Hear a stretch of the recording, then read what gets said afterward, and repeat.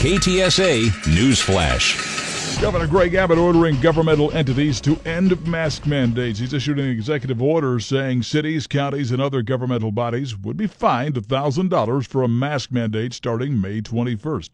Now, public schools are exempt from the rules through June 4th.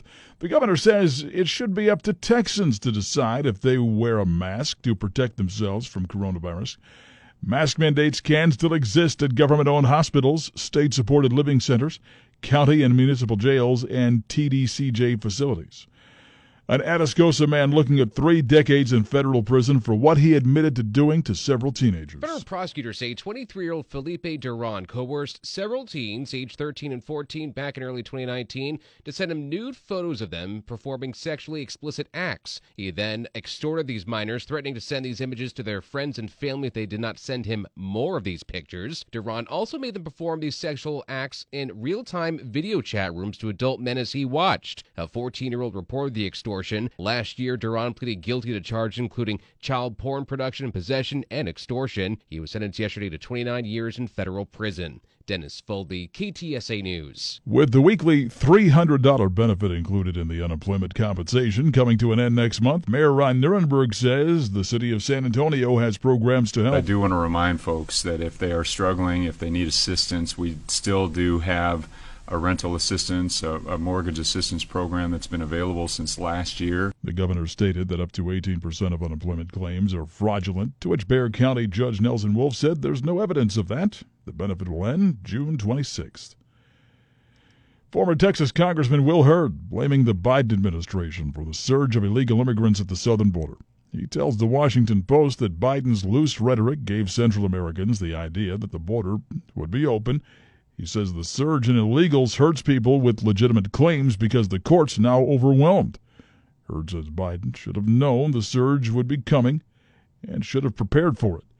State law now prohibits Texas cities from banning natural gas as the fuel source for new construction and utility services. Governor Abbott signed House Bill 17 Tuesday. The bill's Democratic sponsor, Representative Joe Deschodel of Beaumont, says city bans of natural gas would limit consumer choices.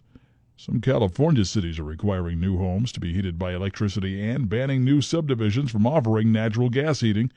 The Texas bill was in response to the trend. The city of Boerne taking steps to tackle its problem with occasional flash flooding. Preliminary estimates say the city needs to make about $5 million worth of upgrades in order to protect residents' homes and businesses and to keep the main roads open for emergency vehicles. Back in 2019, City Council approved a stormwater utility fee to raise about $600,000 a year. A contractor will have a list of projects by the end of this year, some expected to be finished in 2 to 3 years.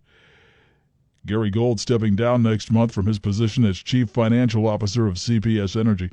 Company officials confirmed Gold's upcoming retirement last night. The utility is still struggling with $1 billion in bills related to the winter storm in February. Gold has worked for CPS since 2005. He's both CFO and treasurer for the utility.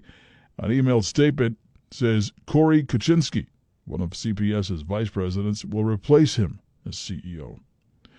Well, a tiny kitten is safe and in good hands thanks to San Antonio firefighters from Station 51. The crew saw the kitten crossing Wurzbach near I-10 Tuesday afternoon in the medical center area.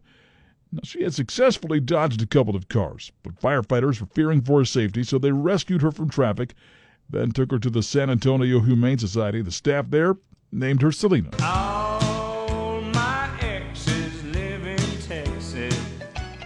George Strait returning to the Houston Livestock Show and Rodeo. The Texas country legend will perform on the final night of the rodeo inside Energy Stadium, March 20th, 2022. The event CEO says it's going to be wonderful to have the King of Country back to mark Rodeo Houston's 90th year. It'll be Strait's 31st appearance at the rodeo. KTSA Sports. Professional sports teams in Texas may soon be required to play the national anthem before every home game. Republican Representative Dustin Burrows supports the measure. He tells us what's going to happen if a team doesn't play the anthem. If they violate this provision, then the agreement is void, and it subjects the team to any penalty the agreement authorizes for defaulting. This could include requiring the team to repay any money paid to the team. The bill was required after the the bill was written after the NBA required the Dallas Mavericks to play the national anthem. The bill needs approval from the House before it heads to the governor's desk. The New York Yankees scored 5 in the fourth on their way to a 7-4 win over the Rangers in Arlington. Rangers manager Chris Woodward talks about the Yankee bullpen. Their bullpen's good, and we knew that. Thought, Taillon was the guy that we probably needed to beat. Once we get into the meat of their bullpen, it's really tough. Chad Green and Chapman, and obviously Loaisiga. These guys have really good arms. Texas has dropped 7 of 8, and the Athletics got past the Astros 6-5 in Oakland. Astros manager Dusty Baker says they need to focus on winning the next 2 games of the series. We got 2 more games to go, so we can still, come out of this, victorious and win the series. So the main thing is you got to put this behind us, and it's painful, big time, but you got to put it behind you. The Astros' season best 6-game winning streak comes to an end. KTSA AccuWeather. A flash flood watch remains in effect through tomorrow afternoon. It'll be mostly cloudy and humid today with a heavy thunderstorm or 2 in the area this morning, and then a spotty shower or thunderstorm this afternoon, high 73. Mainly cloudy tonight, low 64. Clouds breaking for some sun tomorrow, high 79. I'm Joe Lundberg with your KTSA Stevens Roofing AccuWeather forecast. I'm Don Morgan. Get news around the clock at News Talk 550 KTSA and FM 107.1 and news anytime online at KTSA.com.